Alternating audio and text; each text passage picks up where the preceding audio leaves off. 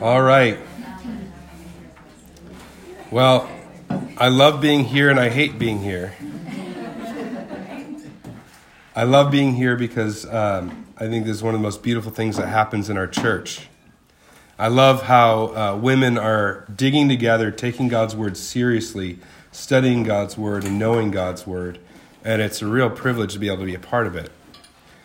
I hate being here because one of the things I love most about what's happening in the women in our church is just this hunger for the word of God that's raising up women who are strong teachers of God's word.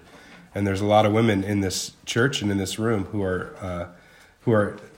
would actually do a better job than what I'm going to do right now, which is just a wonderful, wonderful thing. But unfortunately, with some sicknesses and things like that, they had to call in a ringer at the end. So you're stuck with me. And I don't mean that in mere flattery. I really know the quality of teaching that goes on in this room. And I feel the weight of that coming in, trying to handle God's word well before you. But also I'm super thankful for the quality of and commitment to the word of God amongst the women in our church. So that's a great thing. So you're stuck with me today. I'll do my best. It won't be as good as what you would have gotten if one other women were teaching, but hopefully it will get us into the word and help us to know it well, and God will use it as he can use it no matter who's teaching. Eva was not sure who was going to do the scripture reading, so I will go ahead and do the scripture reading and read the passage for us. Is that what I'm supposed to do? Our group forgot to read. Your particular group did. Oh, I thought you meant like the room did. So everyone else did the right thing, and I'm just covering for your group. Great. Farm under the bus. Great. Well, I will read it anyways, because I said I would, and I like doing that. So this is Ephesians 2:11 to 3:6. Hopefully I have the right passage. Therefore, remember that at one time, you Gentiles in the flesh, called the uncircumcision by what is called the circumcision, which is made in the flesh by hands. Remember that you were at that time separated from Christ, alienated from the commonwealth of Israel, and strangers to the covenants of promise, having no hope and without God in the world. But now in Christ Jesus, you who were once far off have been brought near by the blood of Christ. For he himself is our peace, who has made us both one and has broken down in his flesh the dividing wall of hostility by abolishing the law of commandments expressed in ordinances, that he might create in himself one new man in place of the two, so making peace, and might reconcile us both to God in one body through the cross, thereby killing the hostility. And he came and preached peace to you who were far off, and peace to you who were near. For through him we both have access in one spirit to the Father. So then you're no longer strangers and aliens, but you're fellow citizens with the saints and members of the household of God, built on the foundation of the apostles and prophets, Christ Jesus himself being the cornerstone, in whom the whole structure, being joined together, grows into a holy temple in the Lord. In him you also being built together into a in him you also are being built together into a dwelling place for God by the Spirit. For this reason I, Paul, a prisoner for Christ Jesus on behalf of you Gentiles, assuming that you have heard of the stewardship of God's grace that was given to me for you, how the mystery was made known to me by revelation, as I've written briefly. When you read this, you can perceive my insight into the mystery of Christ, which was not made known to the sons of men in other generations, as it has now been revealed to his holy apostles and prophets by the Spirit. This mystery is that the Gentiles are fellow heirs, members of the same body, and partakers of the promise in Christ Jesus through the gospel. Let's pray together. Father, everyone in this room to varying levels has spent time in this word already. Maybe in the last week, marinating in it. Maybe even just the last 10 or 15 minutes, discussing it and looking at it. But we want your word to reign in our hearts. We want its truths to be brought to bear. So help us, God, as we study this together. Give us the help of your Spirit. May we hear what you want us to hear and grow in the ways you want us to grow. We pray in Jesus' name. Amen. For those who are listening on the podcast, I will be moving away from the microphone at times, so you'll have to bear with me that it'll sometimes be loud and sometimes be soft. But you in the room are lucky, because my voice will remain fairly consistent for you guys. I actually want to start by just getting a sense for the flow of this passage, the overall logic of the passage. So the first thing I want you to do to help me with that is I want you to scan through the whole passage and just write down or mark every time there's a command, a clear command, an imperative. So take a little bit of time around your tables. 2:11 to 3:6. Highlight every command. Do that on your own, and then I'll ask for what you found in just a moment.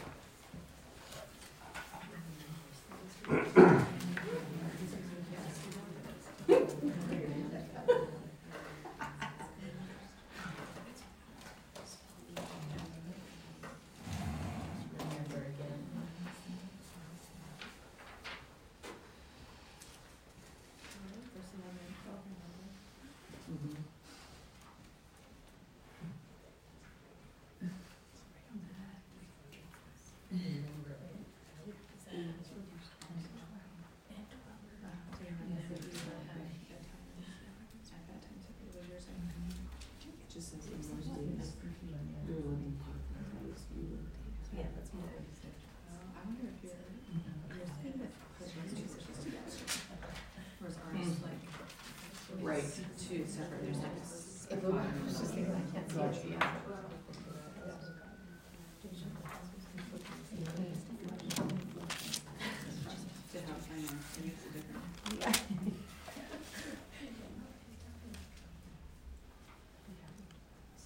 All right. What commands did you find? Remember. Where is it? Verses 11 and 12. Were there any other commands in the entire passage? No. Just the command to remember. All right. Karen taught last week, 2:1 to 11. Scan through that. Tell me the commands in 2 or 1 to 10. Look at 2:1 to 10. Look for the commands there.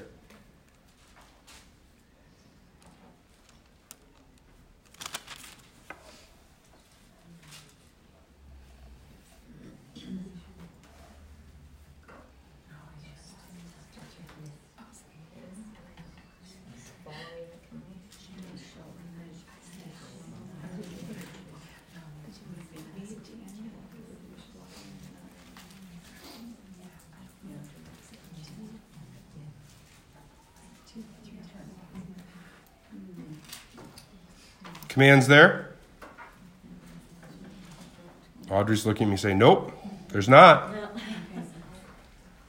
So, in the entire chapter 2, the only command is remember. And it's right at the hinge, right? The therefore remember. It's the only command. Spilling into chapter 3, verse 6. Only one command, remember.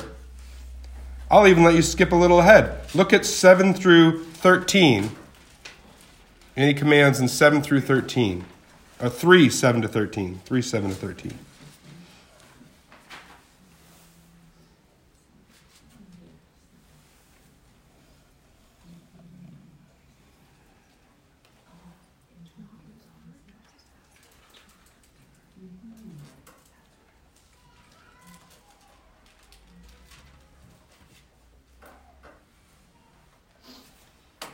Is there a command there? There might be one. There is one. Don't lose heart. Verse 13.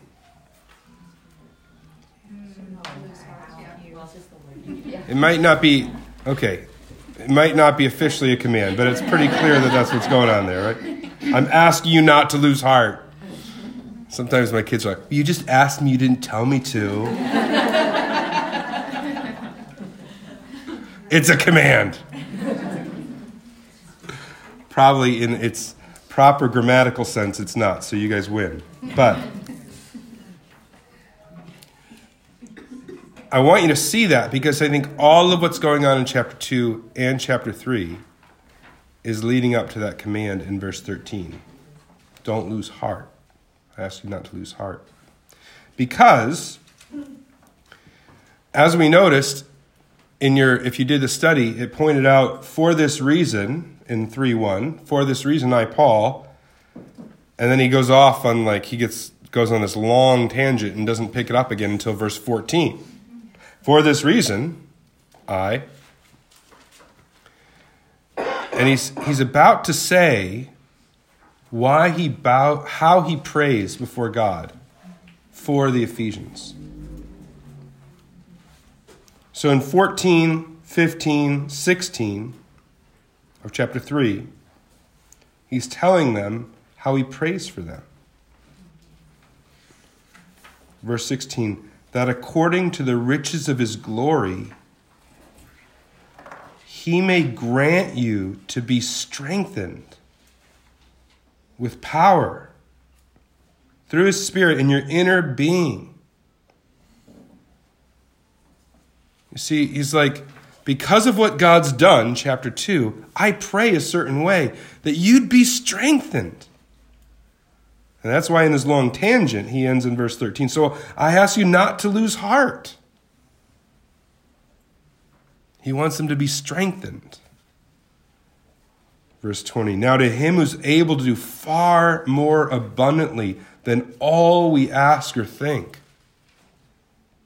according to power at work within us. So chapter 2 is all about the power at work within us. Wanting us to grasp that. That's what he's praying for the Ephesians. That they would grasp God's power at work within us.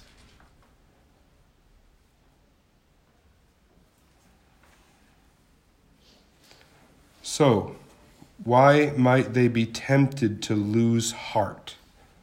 Why might they be tempted to lose sight of God's power at work within them? Anybody?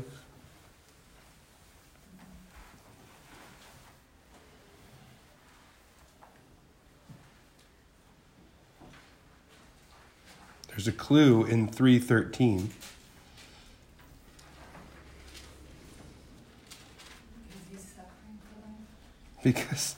Because the great apostle Paul is suffering. Is that how the gospel is supposed to work?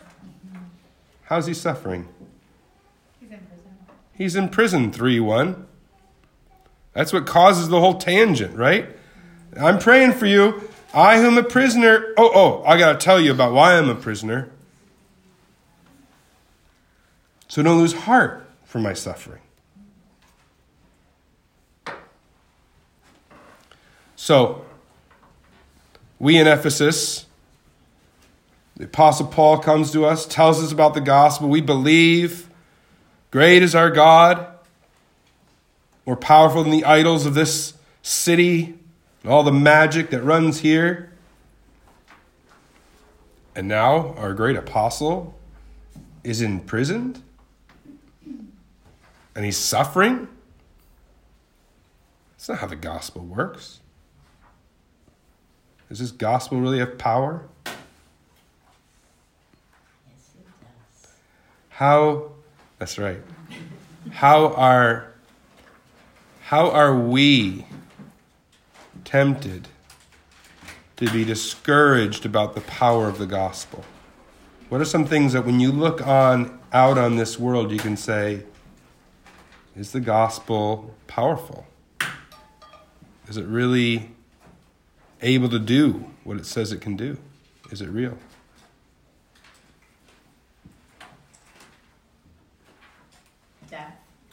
Death. Yeah, that's right. Especially I'd say untimely death. I mean, if that's the right term. But a death that just seems outside the natural course.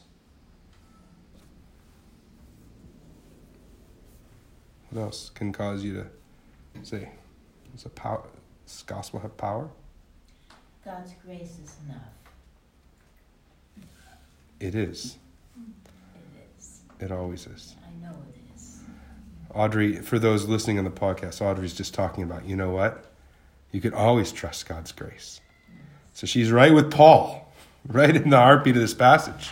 She wants us to understand his grace is powerful. It is enough. You can hold on to it.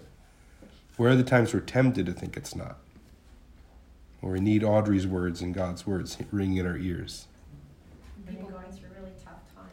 Yeah, when we're going through tough times, like, oh, really? Is this what I signed up for? God, I thought you were real. I thought you answered first. I thought you did what I wanted you to do.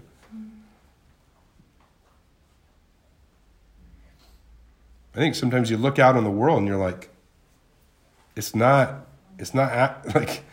going in a good direction. Is God really on the throne? And sometimes we can look even at the church, both globally and even our own church. And certain things, you're treated badly by somebody lets you down, and you go, wait, is this how the gospel works? So there are all sorts of things, and that might be a good thing when you get to your tables later and kind of discuss, to think of just around in your own heart, what are things that can cause you to lose heart related to the gospel. But what I want to do right now is I want to turn to the whiteboard, and Karen warned me if I write on the whiteboard, I have to say what I'm writing down so that the podcasters can know. But I'm going to be on the whiteboard over here. I'll talk a little louder, so maybe the mic will pick it up. But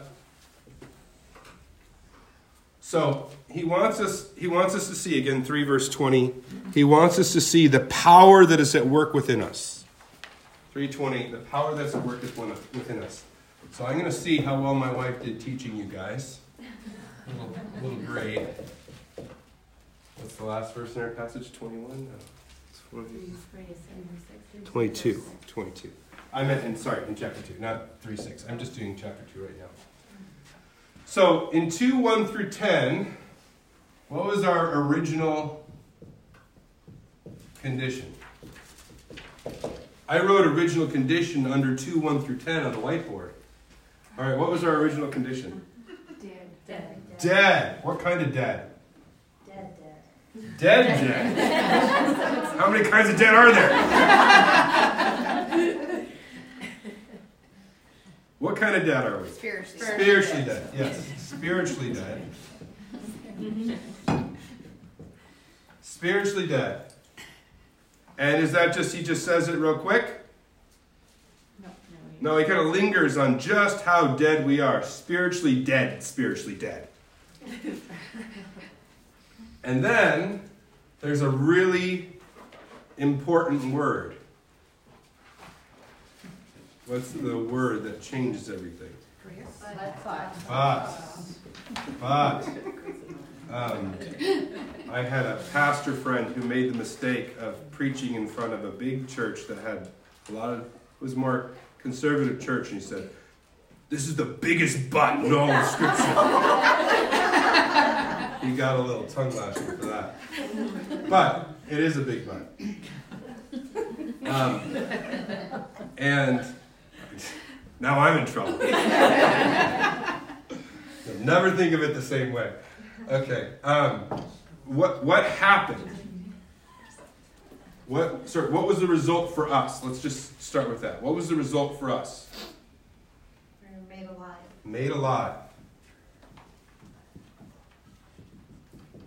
Anyone want to elaborate on that a little bit?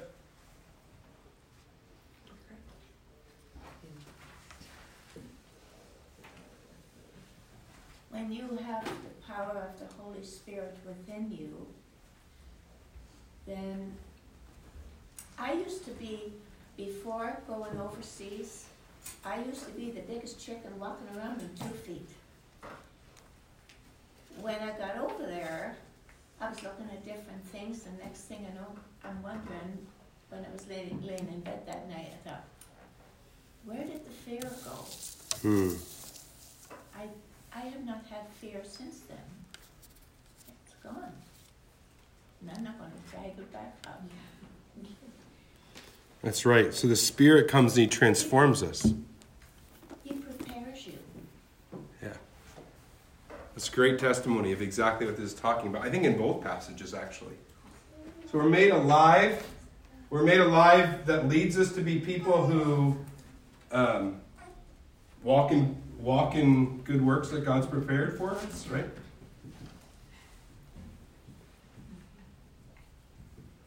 So these people who are spiritually dead, slaves to the prince of the power of the air,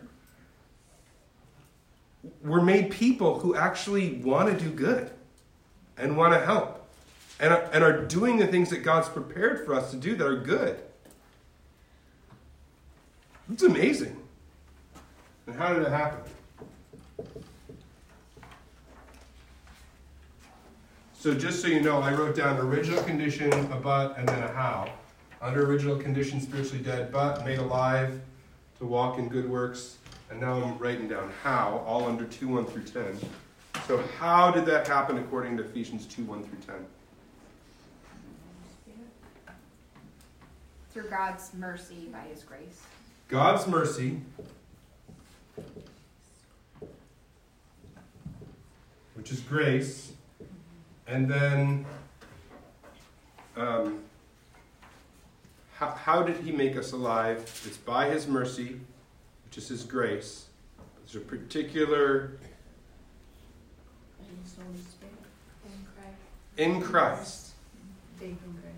Yeah, faith in Christ. So it's because of what Christ did, Christ's act, which of course points to His act on the cross, where He took our sin,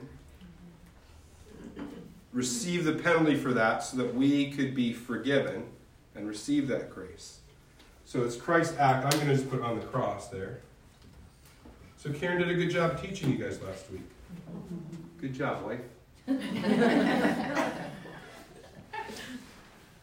So our board says 2:1 through 10, original condition, spiritually dead, but made alive, walk in goodness, or walk in good works. How? God's mercy, His grace, through Christ, act on the cross. And we receive that by faith, which is right. All right, let's do the same thing over here. Original condition. 2:11 through 22. What's our original condition as Gentiles? Separated. What are we separated from? Christ. Separated from Christ. What else? Aliens from the commonwealth. Yeah. No hope. Without God. Yeah, we're separated from God, from Christ, because we're separated from the commonwealth of Israel and the covenant of that God has with His people. So there was this special arrangement God had with Israel in the Old Testament, and Gentiles in that system were cut off from that. Now that doesn't mean they couldn't convert to become Jews. That happened on occasion. But they would be converting to become Jews, and it was not like those floodgates were opened, right? It was very much focused on Israel. And we could explain that a little bit, but separated from God, Christ, but separated, cut off from the common, what's the word? Alienated from Israel.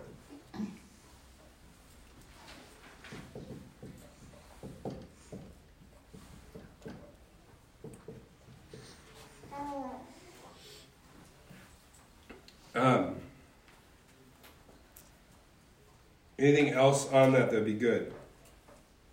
Our original condition, separated God, alienated from Israel. There's some other language in there that's pretty strong. Construction language. Having no hope. No hope. Is that how construction works at your house? That's right. No hope. But there's a real focus on, if this is talking about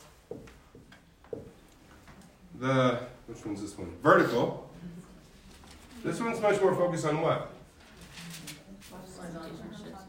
So yeah, we're cut off from God, separated from God, but it's leading to, there's a division between Israel and the Gentiles.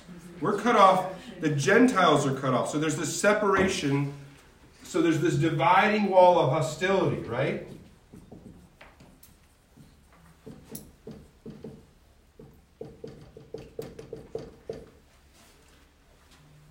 Does that make sense? So for those on the podcast, I have in the second column 2:11 through 22, and I have our original condition is separated from God in Christ, alienated from Israel, so no hope, a dividing wall of hostility. And over in 2:1 through 10, I have an up and down horizontal, vertical line, and here under 2:11 through 22, I've added a horizontal line.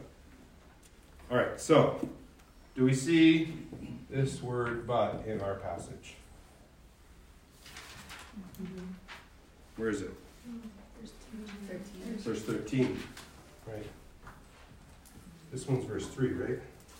No, 4.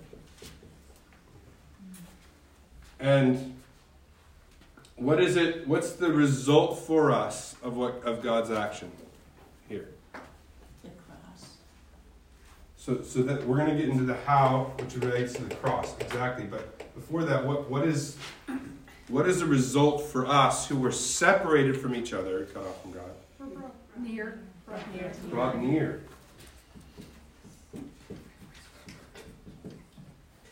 That's right. Any other phrases there?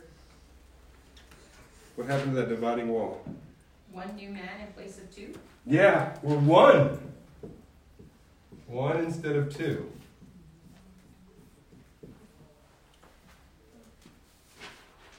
No longer aliens. No longer alienated.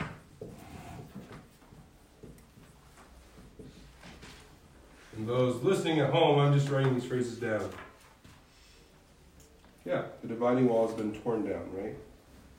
He killed the hostility, verse 16. And now let's look at the word how. How did he do that? How did that come about? How did this transformation come about?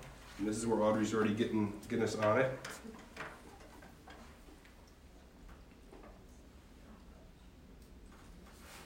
She said on the cross. Through Verse the blood 16, of right? Christ. What? Through the blood of Christ. Through his blood.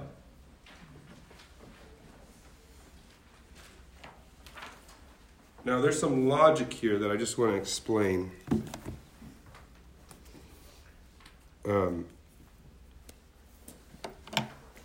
Verse 15, by abolishing the law of commandments expressed in ordinances. There are a few different ways the Bible talks about the law. I want to talk about the two main ways it talks about the law. Generally, when you're reading the Bible and you come to the word law, you want to know which of these two ways it's being used. So, one way the word law is used refers to the 5 books of Moses. Genesis, Exodus, Leviticus, Numbers, Deuteronomy, the first 5 books of the Bible, which are called the law. But there's not a lot of commandments given, say, in Genesis. And like when you go to Deuteronomy, it does have a lot of commandments, but it has a lot of explanation and preaching in it. There are stories in Exodus and Numbers. So there's these 5 books together, there's a teaching to them. There's an emphasis they're bringing. So sometimes law is referring to the teaching of the law. But sometimes the word law refers to the system of the law. So within the books of Moses, there was a system set up, starting in Exodus, and then it gets developed in Leviticus and Deuteronomy. There's a system set up. And it's a system whereby sinful Israelites could dwell with a holy God. And the system involves an elaborate sacrificial system, as well as an elaborate tabernacle and then temple system, and an elaborate priestly system. In some ways, God intentionally designed this to be a sort of works righteousness. I do enough, I follow this system, and I can please God. Now, when I say he intentionally designed it that way, in the system it kind of works like that. But if you read Moses and all of what he's saying, he makes clear, look, you're going to be dependent on my grace no matter what.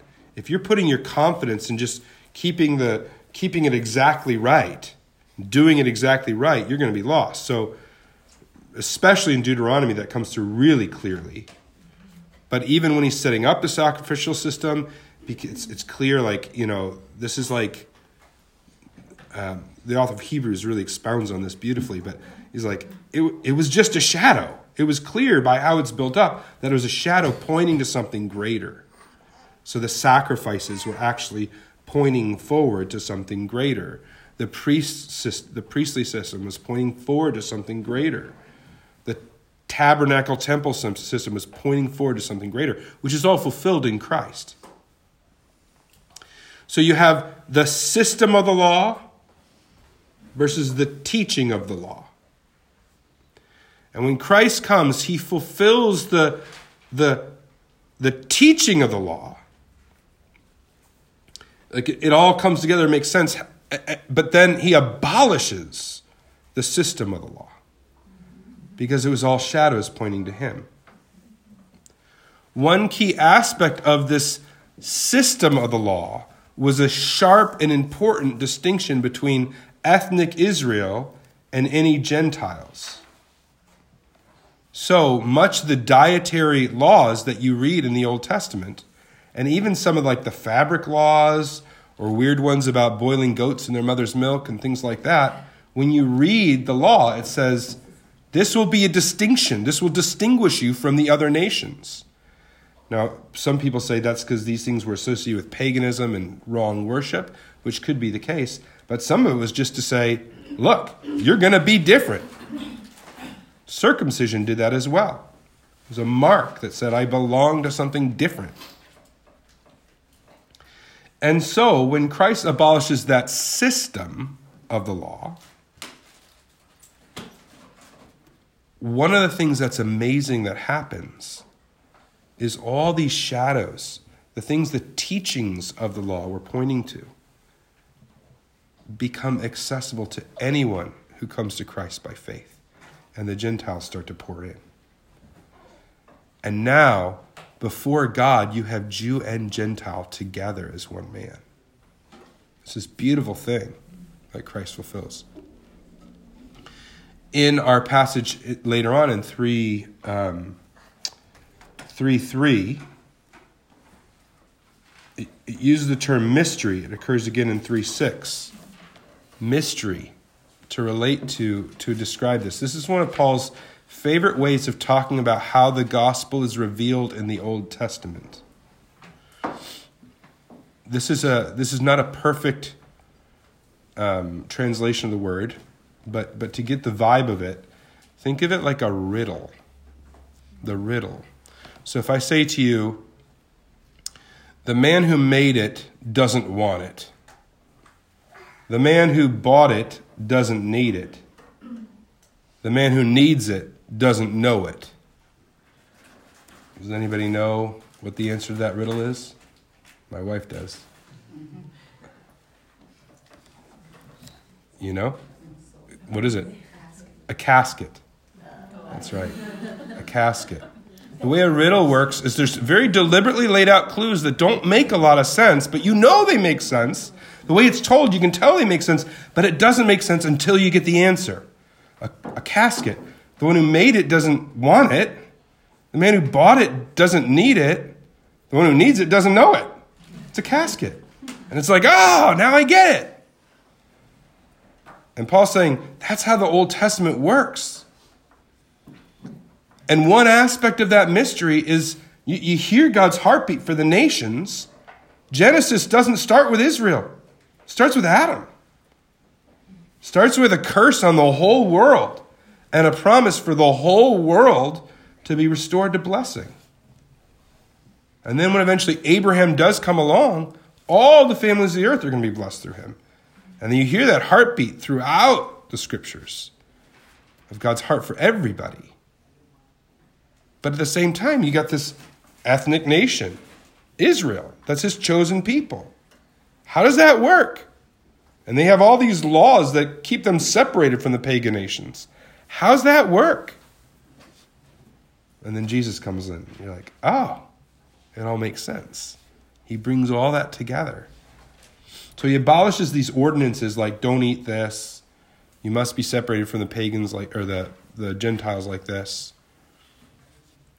But in so doing, he fulfills it and makes it complete. The very intent of the teachings of the law. Does that make sense? All right. So that helps us then understand a little bit the logic of what's going on in our passage.